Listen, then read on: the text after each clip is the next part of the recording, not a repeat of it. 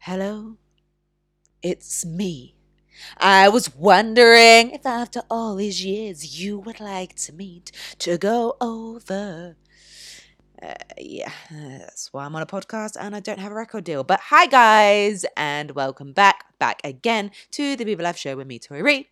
I'm just going to start saying that really quickly because you already know what you're listening to. So I'm really sorry for just killing the time and telling you all over again. But I hope you are well. For those of you that are based in the UK, I hope you are braving the storms right now. Everybody else, I hope you have had a fruitful week. I'm quite excited that we're in February now. I think the year seems to be moving in the right direction. Everything starts to be moving now, if you know what I mean. I haven't really got any exciting news for you, to be perfectly honest. I was going to sit here and do like a nice little intro, um, but I haven't really got too much to tell you. Other than I'm really excited for this week's episode. I'm really excited for next week's episode. So I'm going to shut up and let you enjoy. But I just wanted to reach out quickly and say, I hope you are well. Please keep up with letting us know kind of how you're finding this podcast. Please give it a like, give it a subscribe, share it with a friend, and know that we love you.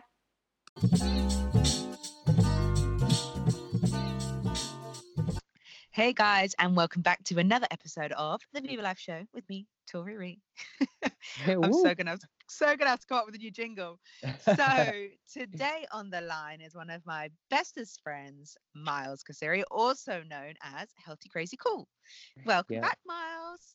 thank you. It's a pleasure to be back. Thank you for having me once again. Of course, of course. This is a slightly different podcast to what Miles normally talks about, which is kind of actually no, it's not because you normally talk about unconventional things, I guess, or Yeah, taboo topics. You are like the yeah. I think that's my thing on YouTube. I've just learned not to hold back and to kind of break taboos because I know that. exactly. Yeah, Yeah, I think it's just it's allowing ourselves to kind of actually normalize the things that we deem as unnormal and just allow everybody to reconnect again.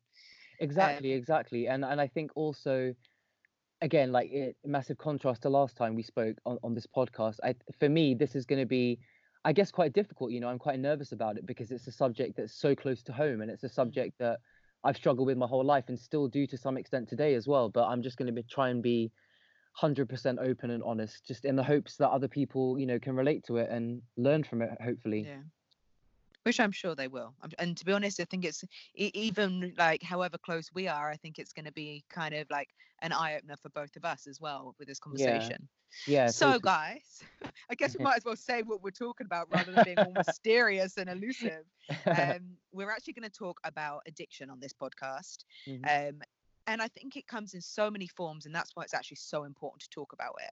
Yeah, Because so many people just assume addiction is the people on the streets who are addicted to crack cocaine or whatever. exactly. Um, but obviously, there's so many different interpretations of it and different levels to it.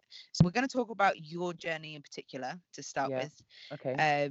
So I guess it's probably worth kind of going back a little piece to where it began.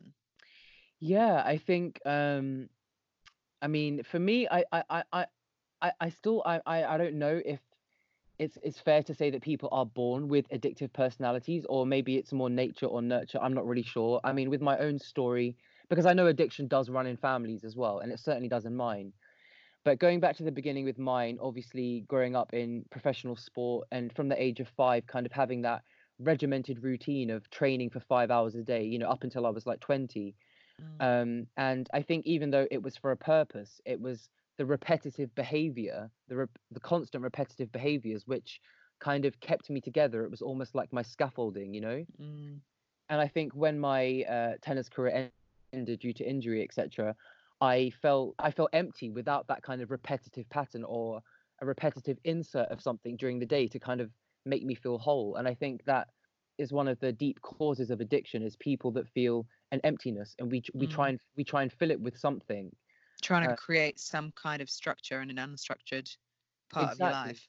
Mm, exactly. Yeah, I think it's when other areas in our life feel very out of control, we often try and fill it with, it can be, and addiction comes in many forms. Like you said, I know we think of, typically people think of addicts as people on the street on crack cocaine, but it's not. There are people that like for me with addiction with exercise, addiction with prescription pills, even if they're prescribed by your doctor, they can still become very addictive.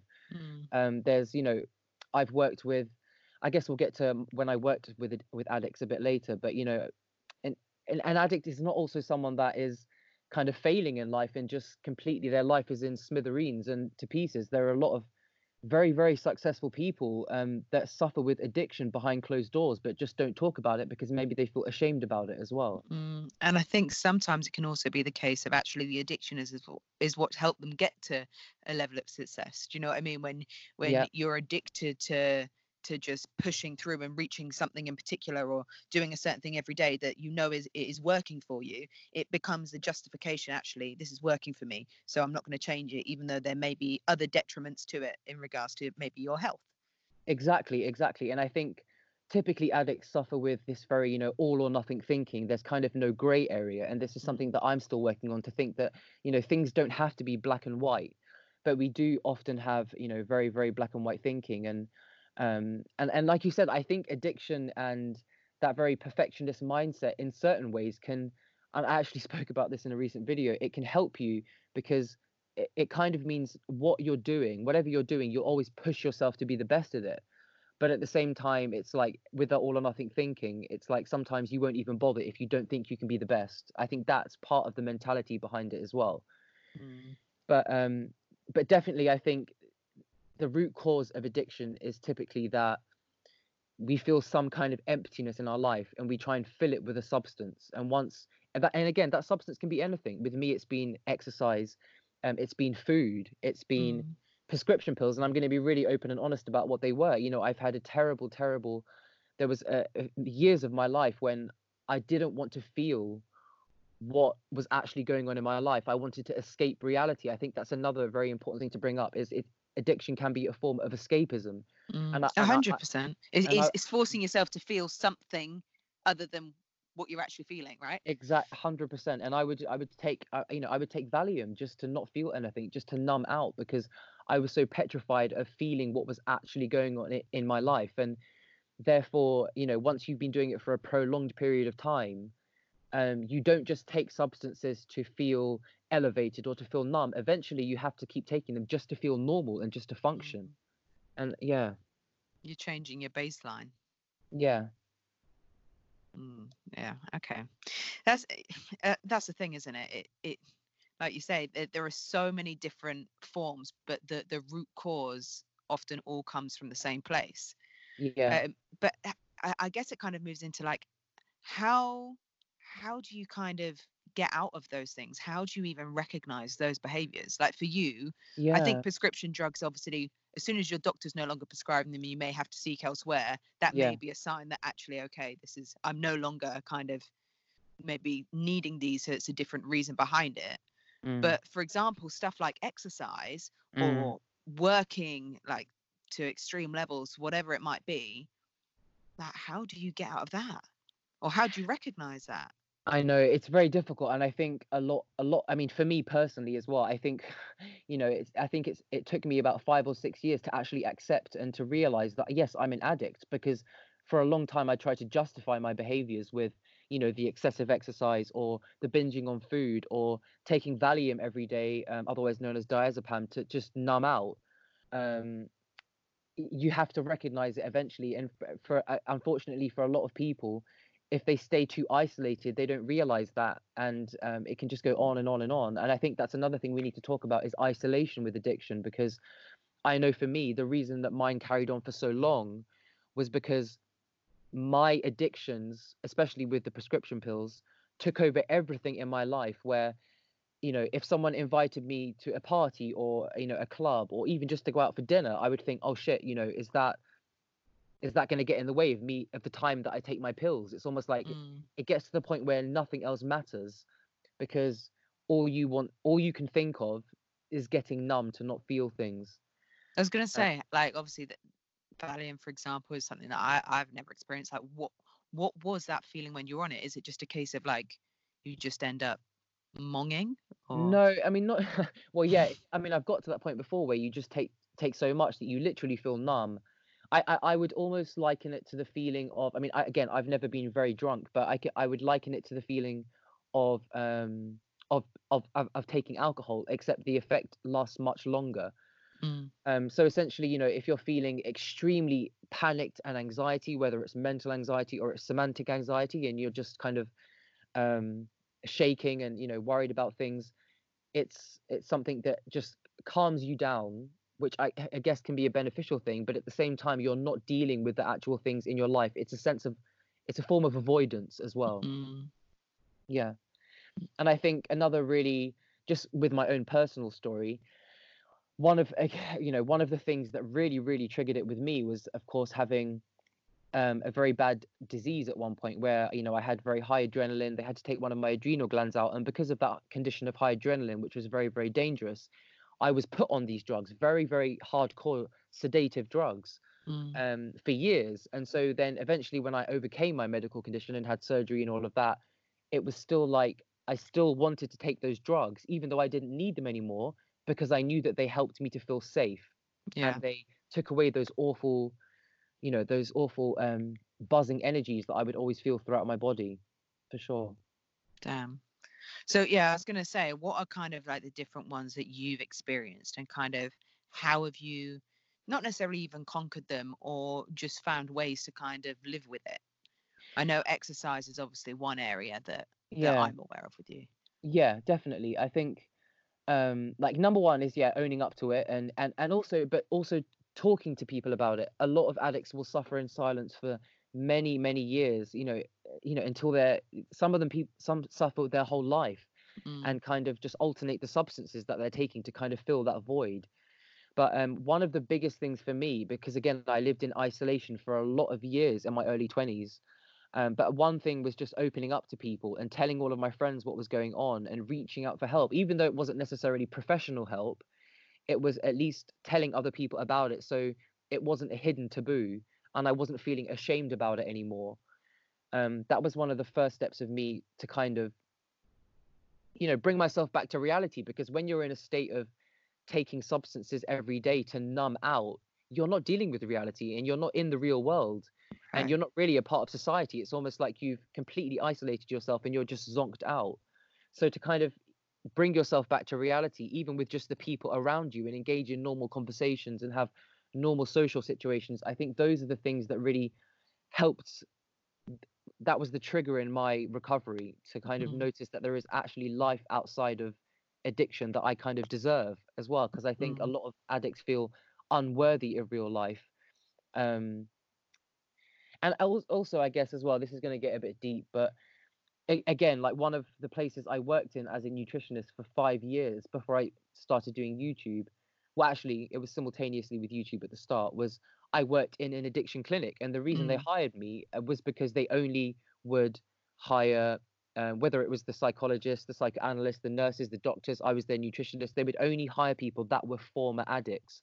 Because Mm. in order to work with the patients, they truly believe that to help an addict, you have to be an addict. Right. You have to understand the mentality behind it, because of course because it's very unspoken about. A lot of people just don't understand it, and they might look at, for example, they might look at someone like me and think, wow, he's just got problems, and why is he doing these things? And it's reckless. Why are you taking pills? Why are you over exercising? Why are you doing this? Why are you doing that? But they don't Right. understand that it comes from a deeper place of just trying to cope and just trying to feel safe. And definitely one of the patterns that I noticed when I was working in that clinic, working with the thousands of people that I did, is that, typically a lot of people, it stems from being abused as a child, whether that's in the form of physical abuse, mental abuse, or just neglect. Um, Mm. I've met so many people that have fallen into the trap of taking things, not to feel, just because they feel so empty in their life already.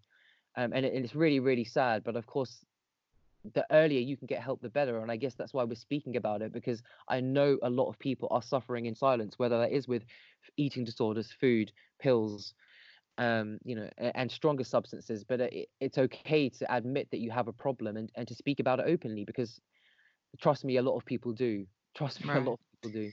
And do you know what I think is probably like the most unspoken addiction, and I know that is probably the most suffered, Mm. is the obtrusive thoughts.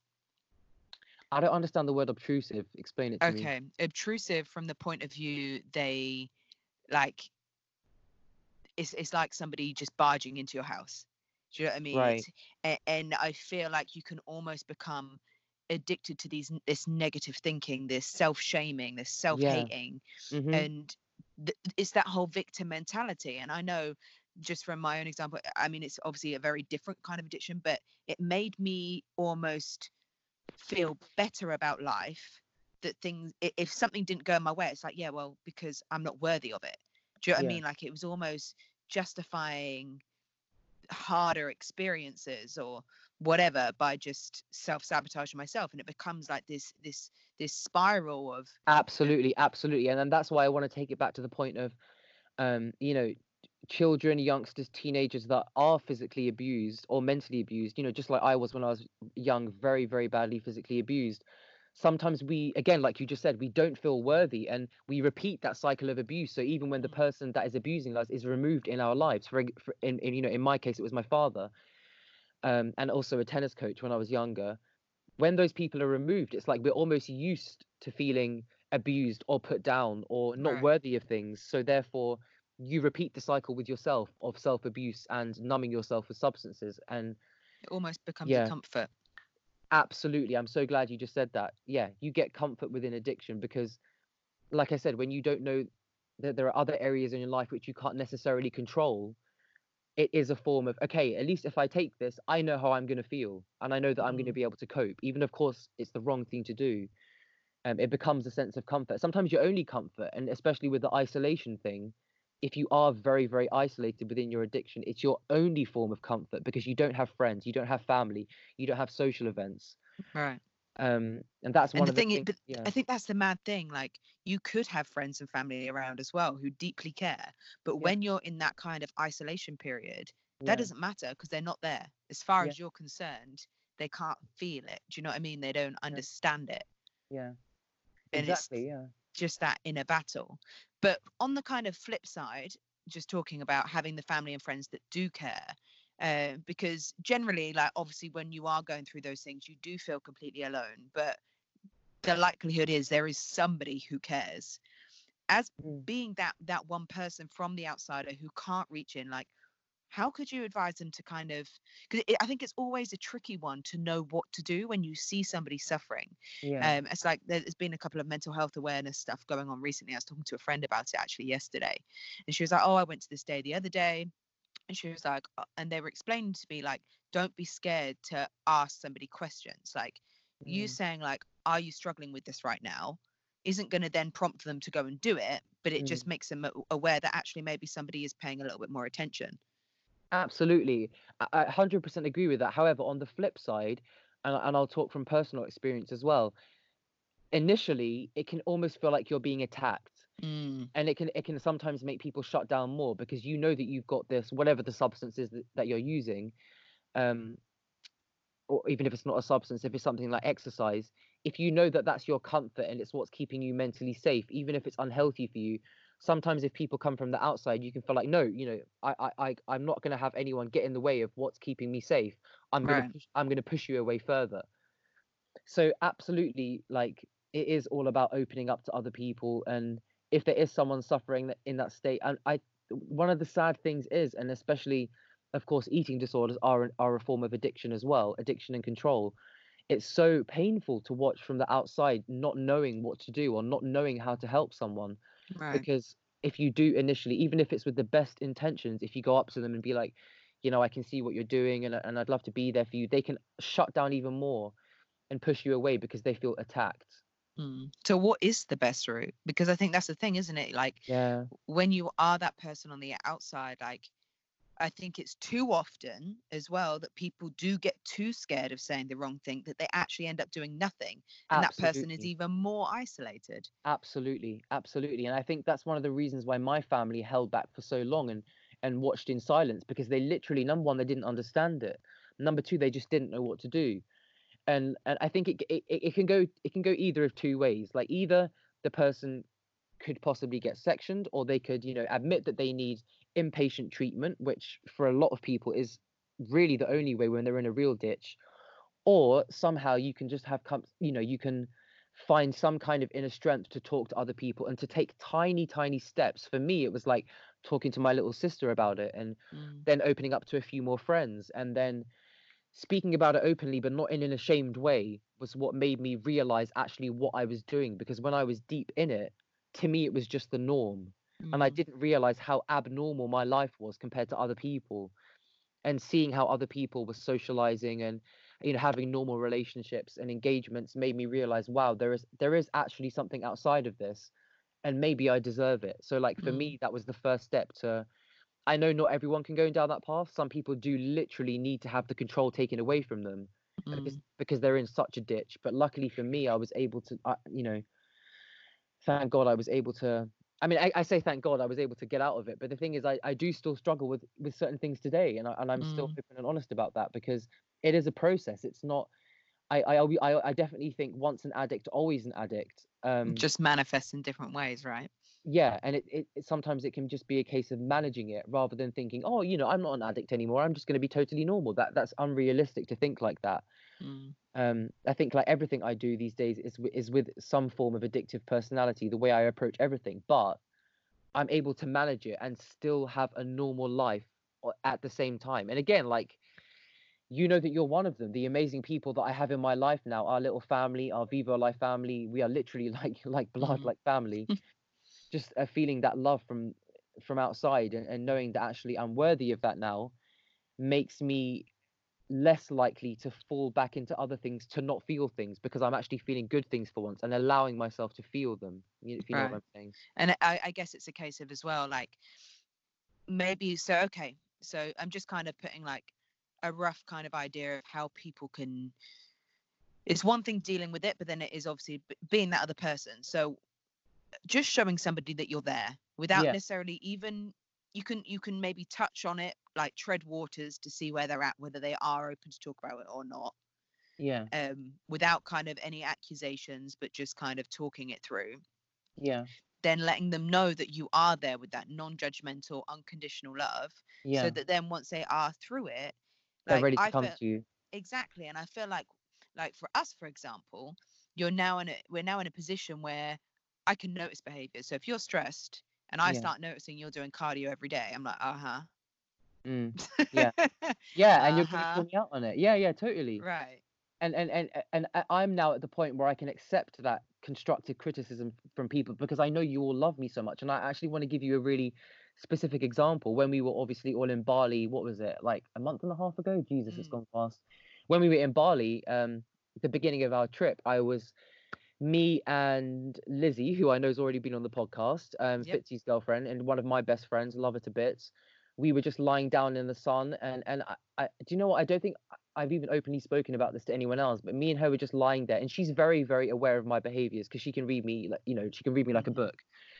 And she noticed that the first few days we spent in Bali, we were laying in the sun all day, and everyone else would eat lunch, and I wouldn't eat lunch, and then I'd just be like, yeah, I'm just gonna nibble on some fruit and just gonna lay here, and then I'd go out for dinner with everyone later. And she, when we were lying down, she kind of was like, Miles, you know, I know no one else is saying anything, but I'm just gonna be legit with you. Why are you restricting during the day? Why Mm. are you not eating lunch with us? Why are you not eating the same breakfast as everyone else? Why have you gone back into your own world of Eating just melon. just eating melons throughout the day, which obviously for me is ridiculous. And I was only doing that because we were in the sun. And in my mind, I was kind of like, you know what? When I'm at home, you know, I've struggled with food before.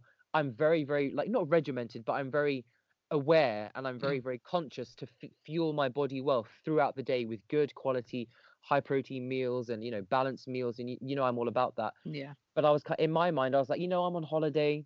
I'm just gonna relax. I'm gonna intuitive eat. If I don't feel like eating, I'm not gonna eat. But it was kind of like I was getting a buzz out of that.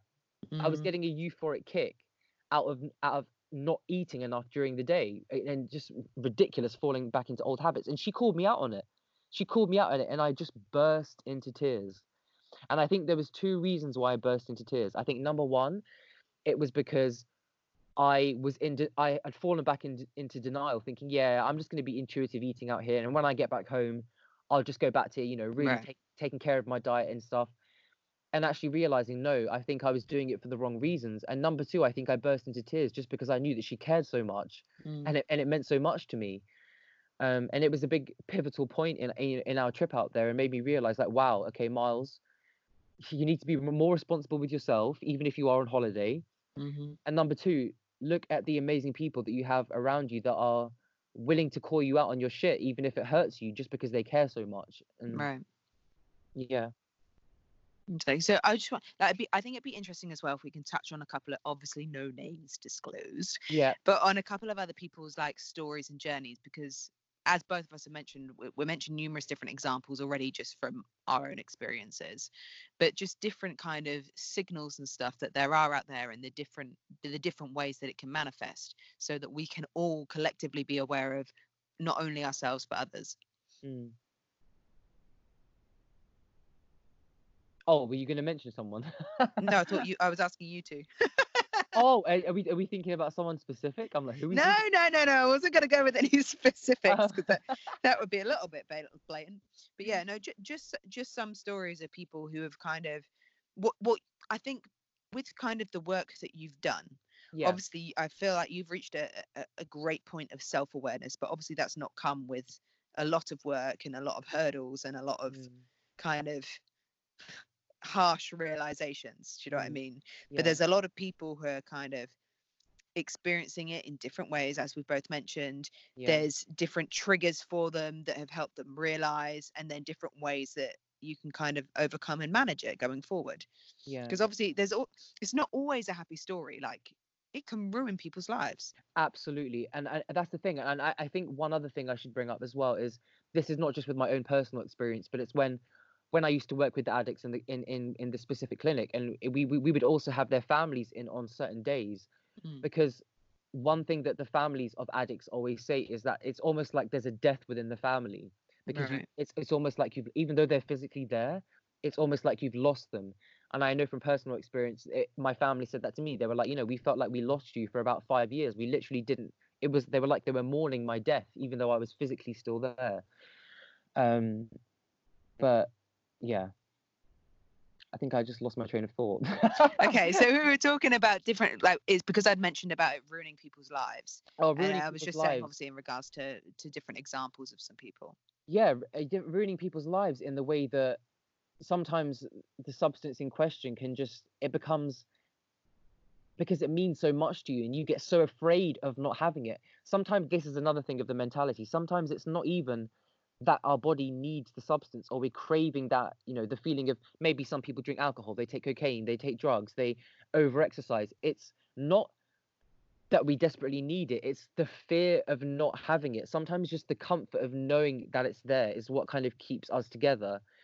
But of course we do see tragic stories of I mean, it is sad to say, and again, we're not going to mention any names, but even on, in the world of vegan YouTube, which I'm on, or just the health and fitness world on YouTube, you do see functioning addicts, not taking accountability for it, because to them, they're still trying to normalize it in their head, whether it is, obsessively counting calories, or obsessively weighing themselves, or, justifying the fact that they're going to smoke weed 10 times a day just because they live in LA and it's legal. And it's like, you know what I mean, Yeah, no, completely.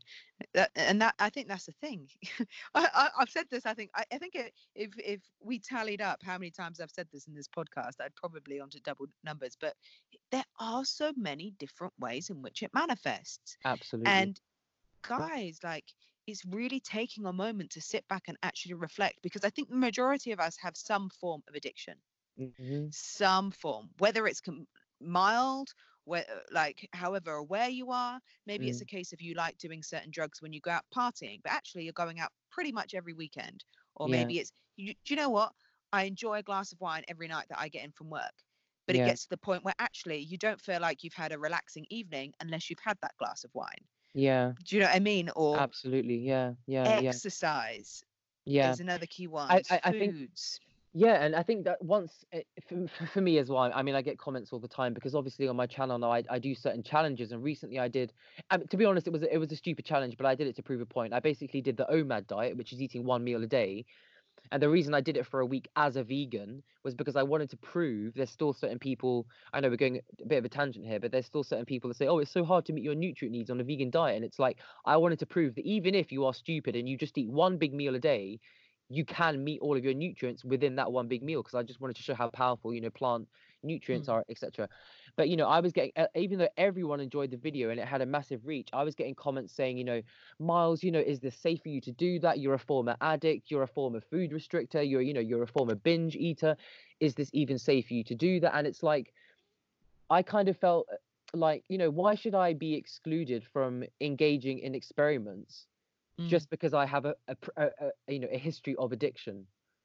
And also, with the gym, it's like now, of course, I used to abuse the gym, and now I still go to the gym pretty much every day. But it's like some people might still see that as a form of addiction, but I'm kind of like, well, actually, it's very healthy to exercise if you're doing it in a moderate way frequently. Mm.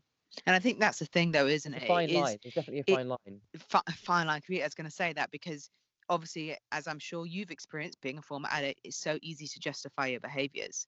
So Mm, I think it is really like those people that are concerned, it's breaking it down. It's like, look, okay, I do at the moment. So say it's a conversation between you and I'm like, look, you're still going to the gym every day. Concerns me slightly. You're there for an hour and a half every single day. Like, what's going on? mm, mm, Because I'm just assuming you're doing an hour and a half of cardio and then not eating. Just mm. an example. Yeah, Whereas yeah, then, because we actually had a similar conversation where you were like, actually no, I only do cardio maybe like 3 days a week. yeah, The other days I'll generally do some kind of weight training or yeah, whatever. Then I'll yeah, do like my stretching, etc., etc. And yeah. I'm like, oh, okay. So it's like I've held you accountable, and you've been able to kind of justify your own self-awareness as well. And I think that's the Exactly. thing, sometimes it is having those people that are safe spaces for you to actually check in with and be, because yeah, it can be quite easy to be like, no, this is not, this is normal, I should be exercising. Yeah. Or is exactly the same with food. I know it is good for me to eat all of this fruit, and it's like, okay, but you need to eat other stuff as well. Exactly, exactly, exactly. And it definitely is about holding yourself accountable. And like I said, like 95%, I look up, and as you know, I look after myself very, very well just because I'm so conscious and I have to be conscious of what I'm doing and hold myself accountable to it every day. But, I'm still susceptible. There are days when, maybe I've been to the gym in the morning and I've done weights and I've eaten really well all day and I've really fueled my body the best and not, taking things like Valium. But then again, I might get a massive panic attack in the evening. And my initial reaction, rather than think, okay, I'm going to call Tori or I'm going to call Fitzy or I'm going to call Josh or I'm going to call whoever, out of our family, I'll be like, I'm going back to the gym because I need to numb my feelings. And I Mm. know that before, when I used to over exercise, I used to come out of that gym numb. And so whatever I was feeling before, it was gone. So it's really difficult to kind of think there's a really easy way to numb my feelings right now. But instead of indulging in that, I'm going to work through it and I'm going to talk about it with a friend. Mm. Yeah. Yeah, 100%, 100%. It is an interesting one, isn't it? Like learning how to live with it. Yeah, it is. And that's the thing. It's like having an addictive personality. It doesn't just it doesn't just mean about unhealthy things, like like you can be abusing things, but even for me, like I get addicted to so many different things. It's like Mhm. I get addicted to, I mean, Melon, I get addicted to melon. I'm highly addicted to tahini. Obviously, we all know this. carrots. Carrots. I'm addicted to carrots. I'm addicted to editing. Editing is, it's my job and I love it. And I'm able to kind of indulge in that different world of just being, creativity. But for me, I wouldn't say it's not an unhealthy addiction, but without that, it's kind of part of my scaffolding. I would still feel like, wow, I'm going to fall apart. I was going Whereas, to say, and mm, it is, isn't it? It is part of an addiction. yeah, Realistically, it is. yeah, Because if you were sitting there and being like, do you know what? It's work time. Let me put in 5 hours a day, da da da da da, rather than all of a sudden you sat there behind a screen for 12 hours. Like, it's not healthy. yeah. I And I mean, think, the end result can be healthy because, of course, you're producing something that's going to help other people. of course, yeah. And in my case, sometimes hundreds of thousands of people, but there's ways of doing it in a healthy way. And there's, because I Hmm. think, like, for example, the healthy way of editing is like, do 3 hours, take a break, go out for a walk, see some friends, maybe do a couple more in the evening. But with me, even to this day, and I've absolutely been open and honest about this, sometimes I can start editing at 8 a.m. and be like, I am not going to move. I'm not going to let myself move until I finish this. And sometimes that can be till 8 p.m. at night. It can be 12 Mm. hours straight. And I'm like, wow, Miles, okay, you achieved something pretty brilliant that you could put out to the world now, but you But your didn't. eyes are going crazy. Yeah, but you didn't look after your own body. You didn't even feed it with food and water, and now you've got to sit down and make up for the 4,000 calories that you need to eat. And it's like, I'm still on my journey, and of course I've come so far, Mm. but even within every single everyday life, there are still elements of that all or nothing thinking. And sometimes I have to say, just find that gray area, just find that balance. Right. It's funny because I preach it to others all the time, but It's okay to put yourself first sometimes. it's okay to put yourself first sometimes. I'm still trying to learn that though, and you know that. Hmm. But I mean, aren't we all? I think we're in a society where, at the end of the day, our purpose is to serve others, but we Yeah, can't successfully serve others unless we are serving ourselves correctly, right? exactly. Um, and I think, yeah, that's the biggest thing. We are so used to just being told to go, go, go, like put everything into it, go all out. And it's like, Mm, actually, I'm going to be way more productive and way more healthier, this, that, and the other by allowing myself variety, allowing myself time, not mm, just, it doesn't have to be everything. Okay, things have deadlines. I yeah, completely appreciate that. yeah, But it's planning your time correctly and utilizing it's been a smart worker over a hard worker. exactly.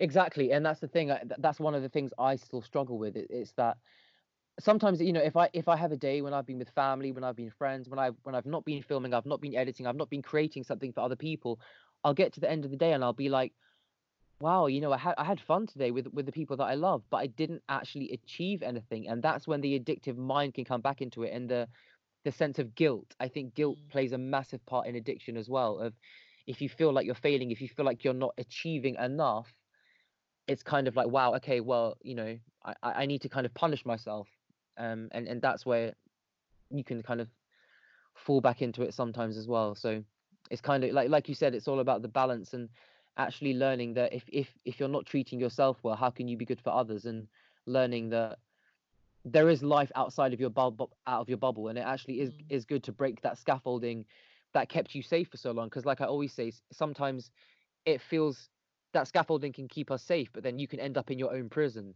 And mm, sometimes we feel safer in our own prison because at least we know where the walls are.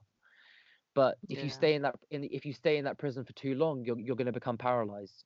exactly. Because it's like, do you know what, I will forever remember this was probably about 2 years ago or so, Mm, and I was going through a bit of a self-sabotaging period mentally, etc.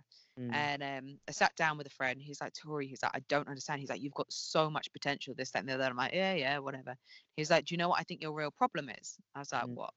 He's like, you don't have a fear of failure.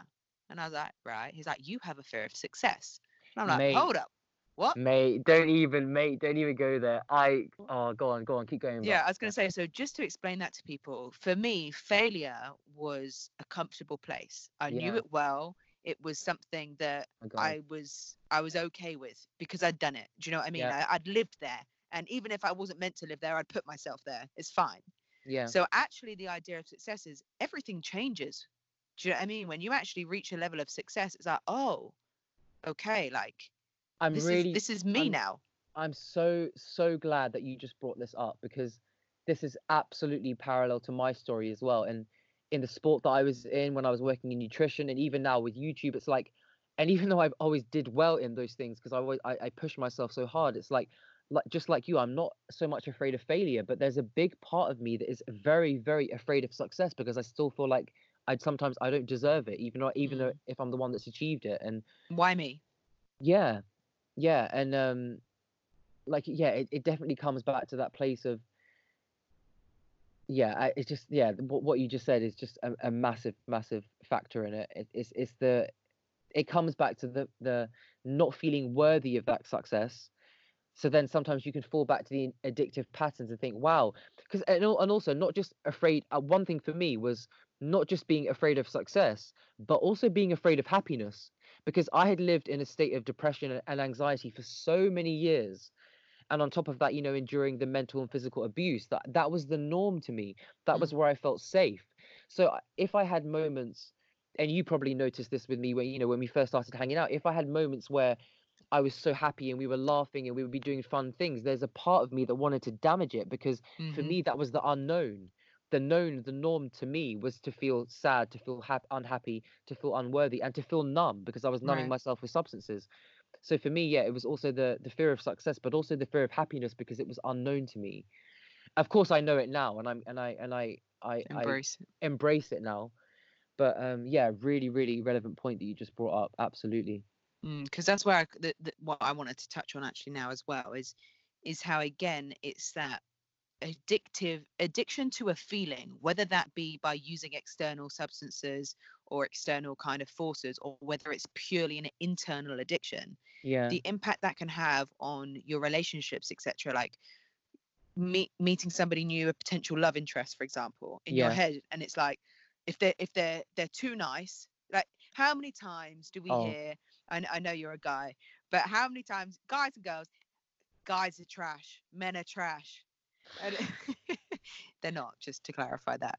But how many times do we hear that? But like, realistically, we need to take accountability to be a little accountability and be like, actually, do you know what, like, half the time we're creating these patterns because it allows us to kind of just justify that, yeah, well, I don't deserve a good man, clearly. exactly. I don't Ex- deserve this, clearly. And then you finally meet a good person and it's like, oh well, he's gonna mess up, he's gonna mess up. And you almost drive people to, you almost force them to mess up. mate, yeah, you know this touches so close to home with me as well. Mm. I've yeah, I mean, and you know that one of the reasons why I've not been in a serious relationship since I've even known you is because the moment I meet someone that I feel like they're good for me, they're gonna be they treat me in a kind way. It's almost like, wow, like I don't deserve that. I'm gonna push them away Mm. because I'm gonna push them away and I'm gonna go back to my prison where I feel safe. Yeah, because it's almost like proving yourself right, isn't it? It's like, nah, do you know what? This person's gonna. Everyone else is untrustworthy. This person's not gonna be any different, and you almost end up looking for those, whatever the behavior is that you've experienced in the past. Mm, You almost end up looking for it. And I mean, let's be honest. Whatever you're hunting for, you can find. It yeah, may be the smallest fragment of a person. It may just be a pure and innocent, simple slip up or miscommunication or whatever. But in your head, you're like, nah, see, prove myself right, and yeah. you've just sabotaged that perfectly, like, budding relationship, whether it's a friendship or a romantic relationship, Mm, mm. purely because you want that comfort of being isolated again. Yeah, no, absolutely, like absolutely 100%. And it comes back to that, you know, if again, like so many of the stories, so many of the thousands of people that I've spoken to face about it is that the stories are so similar. It's that they suffered some kind of loss or abuse or neglect as a youngster, and that feeling becomes so ingrained within them that it becomes part of them. So Mm. even if they have good opportunities in life, whether that be with work, with relationships, with travel, with whatever, it's almost like you want to damage it because you want to go Exactly. back to where you feel safe, even though you want to go back to, you know what I'm saying, you want to go back to that place where you feel safe. And I'll give you one very, very tragic example with me is that um after the person was removed from my life who was, beating me up, etc., throughout my younger years and my teens, I was so used to being hurt physically that I would, at the end of every day, I felt lost. Honestly, Tori, I felt lost without that sense of abuse from someone else. That I would get a knife and cut my arms because, Mm. to me, it was almost like I needed to feel physical pain to feel normal. And I To know that, feel. yeah, to feel, and I know that that sounds so mad and ridiculous. And looking back now, I'm thinking like, Jesus, Mars, you're gonna have those scars on your arms for the rest of your life. But at the time, it was like I needed to feel that normality, and even though it was that normality was so wrong, and also I think it was that the physical pain distracted, the physical Mm. pain took away from the mental pain I was feeling inside. 100%. And then again, whatever that is, whether that's the cutting, the exercise, the food, you'll use that again because it made you feel safe once. So you're gonna, and Mm. then once down that path, it just gets very, very messy. Yeah. I say, because I just want to touch on, like, when you and I are both talking about isolation, because I don't want people to make the assumption that you're only isolating yourself when you're locking yourself in your room. Like, an example for me, and I know that you'll have been in similar scenarios, I was surrounded by people. Everybody, when I was going through my most difficult, most self-sabotaging period of my life, Yeah. everybody would assume, you've got so many friends. Yeah. You're all, I remember I got told at work to stop being so happy Mm, because it was, people were getting the perception that I was dumb and ditzy, right? mm, They told me to stop being so happy. Yet the ironic thing is I was probably the unhappiest person in the whole of the office. Do you know what I yeah. mean? But Yeah. isolation it's an internal thing. It doesn't necessarily mean you are locking yourself away. Like Absolutely. it's you're locking away your feelings, you're locking away your truth. Like, Yeah. Yeah. Yeah. And yeah, like and another way of putting it, you can be alone within a crowd, right? And sometimes like, yeah, like you said, you just want to go back to that place of not feeling anything rather than feeling the people around you. And mm, um but no, I totally can relate to that as well. Totally can mm. relate to that. That Okay. I feel like we've dabbled in kind of the dark arts and yeah. the darker side of things, but I think it'd be nice to kind of finish on the flip side, because obviously both of us have. I'm not. Do you know what? I was about to say. I was a.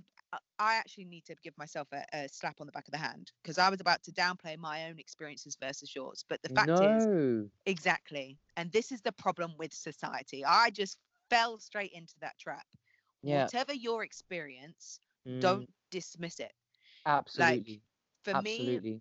my addiction was in regards to self-sabotaging thoughts. Yeah. And then in turn it sabotaged my external. Yeah. But and for you, obviously, you source from external things. Both of us have been through something, and I'm sure there is so many people who can relate to both of our stories and to some of the other stories that you've touched on. Yeah. And we're fortunate enough to obviously have come through this. I'm not going to say that we don't have periods of relapse, Mm, but I think the vital part of what we've both learned from growing through it is the yeah. self-awareness piece, for sure, Yeah. Yeah. the self-accountability, Yeah. learning that however much you isolate yourself, there is always going to be somebody who cares. And the mad thing is, it's probably somebody that you least expected. Exactly. Exactly.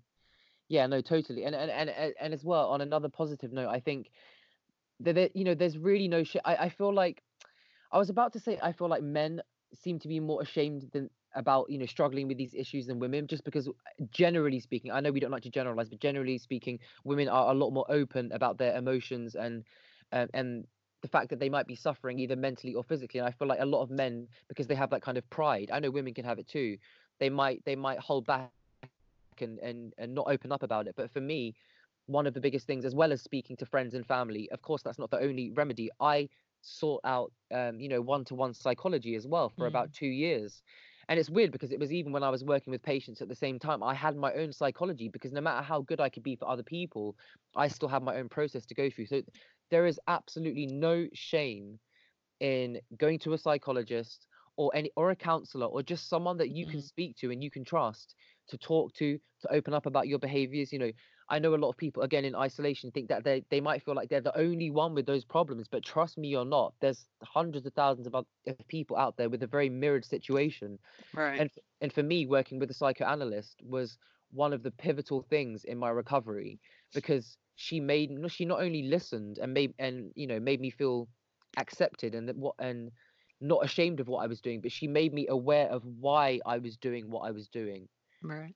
Um, and so I Uh, would definitely recommend to anyone that's listening to this, if you're suffering with any kind of addiction and it feels out of control, just reach out for some kind of help, even if it is with a counselor, because trust me, it can really, really change your life.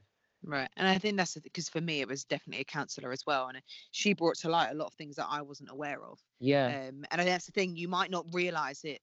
You're struggling with an addiction per se. But if you're struggling, period, yeah, then yeah, reach out and talk to somebody, get some professional help.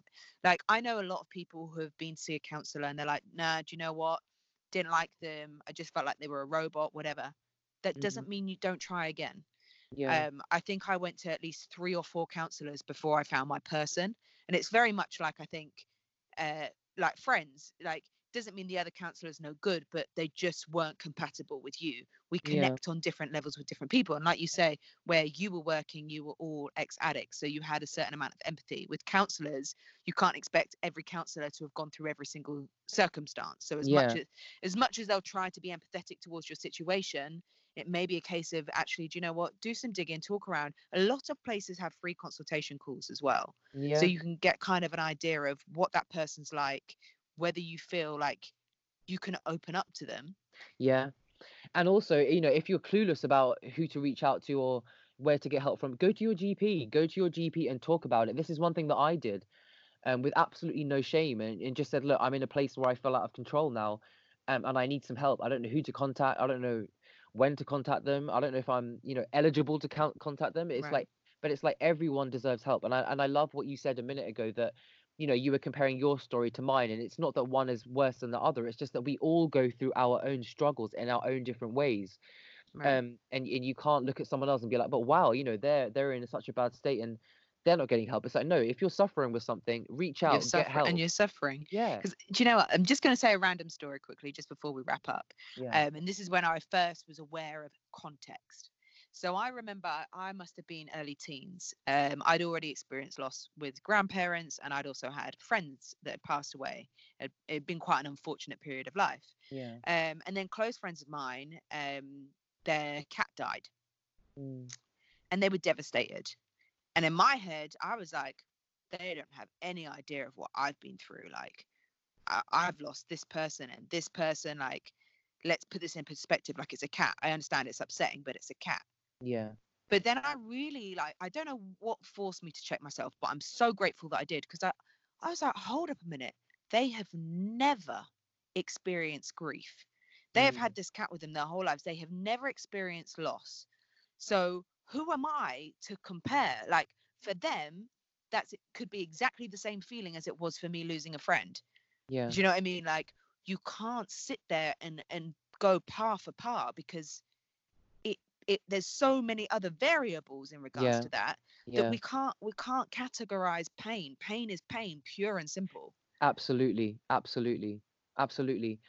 Yeah, no, that's a really, really good point. And another thing I want to, we can end on a positive note, is that one thing that I've learned as well is that, yeah, okay, I probably might have an addictive personality for the rest of my life. Yes, I'm managing it, for the majority of the time, but I've also, on a positive note, become addicted to the sweet things in life rather than Mm. just substances that numb me. When I was numbing myself, I didn't appreciate the beauty of nature. I didn't appreciate the trees and the grass and, you know, the smell of certain foods, and also physical touch with other people. A big healing thing for Mm-hmm. me was, like, how physical I am. Like, when I'm with my friends, I'll hug you, I'll kiss you, and for me, even just that touch with other human beings is such a healing power that, Mm. again, you're not gonna experience if you don't come out of that isolation. So I'm trying to use addiction to a positive note now and be like, I'm addicted to all of these beautiful things in life which I blocked out before. Right. And they're also healing at the same time, as you know as well. It is those little things, though. It is switching that why me to why not me. Exactly. Do you know what I mean? Like, you have every right to be happy just as much as anybody else. Whatever Yeah. you've experienced in life, whatever other people have told you, like, that's irrelevant. You're a human being. You have a beating heart, Yeah. and we all have as much right to experience this as anybody else, as long as Exactly. your intentions are good. Exactly. And also another thing is that we're all equal in life. It doesn't matter what you're doing, whether you're a sports player, or you're a YouTuber, you're a cleaner, you're a stay-at-home mum. We are all equal. We are all just human beings experiencing this life in different ways. Right. But we can also all be here to kind of, share our stories and speak openly about them, and help each other so that we can relate to each other more, and just, yeah, 100%. Be yeah. present, guys. Be present. Be present. Be present. That's one Be of the present, be present. because you are the Absolutely. present. Exactly. And also, not why me. I say, not why me, try me, because I'm bigger than it now and I can overcome. Oh, I like it. I thought you were going to repeat what I just said. I'd be like, Miles, you're not listening. But no, you were. I like it. I No, like that I was like, twist. no, I've got a better one, T. Watch Ooh, out. why, not why me, try me. Okay, ending Exactly. on a fighting note. I like it. Thank you so much for obviously, like, coming on the podcast and being completely open. It is one of those topics that, as we've both discovered just through having this conversation, that there's so many components to it, and there's so many different angles to discuss it and Yeah, experience it. yeah. And just by actually having those conversations openly, Mm. honestly, I think that this is the best way as a community to kind of grow through. Absolutely, yeah. Like we said from the start, addiction is not one thing or the other thing. It's a very, very complex topic, and Mm. everyone is going to experience it in different ways. But we all, at the end of the day, we all need to remind ourselves that we all deserve help. We all deserve love in our life. We all deserve happiness, Hmm. and I think that should be the end goal for all of us, right? To remember what the most important things are in this life. Exactly. And you know what? Yeah. I'm just because I'm a sucker with words. I think one thing to just tweak on that sentence, guys, remove the end goal. Do it now. Happiness, Yeah, like, and I know you know this anyway, but happiness is no destination. It is a feeling. It is something that you can create. I remember when exactly. I went to counseling, one of the first days, she was like, Can you remember a day that you were happy?" And Mm, at this point, because I'd gone through such a turmoil, like emotional period, that I was remembering myself as a child. mm. And she was like, "Okay, like remember that feeling, etc. And where do you feel it?" And for me, it was very much in my chest. Like I felt happiness in my chest. Yeah, same. Yeah, yeah, yeah. Yeah, like it's funny because I remember another friend I asked, like he felt it in his head. Somebody else felt it in their gut. But for me, it was my chest. And she was like, "Okay, what shape is it?" And for me, it was a circle. Mm, And then it was what color it is. And for me, it was yellow. So I had this big yellow circle. It wasn't that big actually. It was like the size of my heart. I felt a big yellow circle. As my journey progressed and as I became more and more self-aware, that's when I started to realize, like, actually this feeling of happiness was very, very closely linked with gratitude, if not exactly the same thing. yeah, Because obviously you're in certain moments where you feel such an overwhelming happiness, but it's because you're so overwhelmingly thankful for that period. yeah, And then yeah, it's like, okay, like I'm not going to feel like this 24/7, and that's okay. But it is like you can sit there and, do you know what? I reminisce over laughs that I've had yeah, or yeah, experiences that I've been through.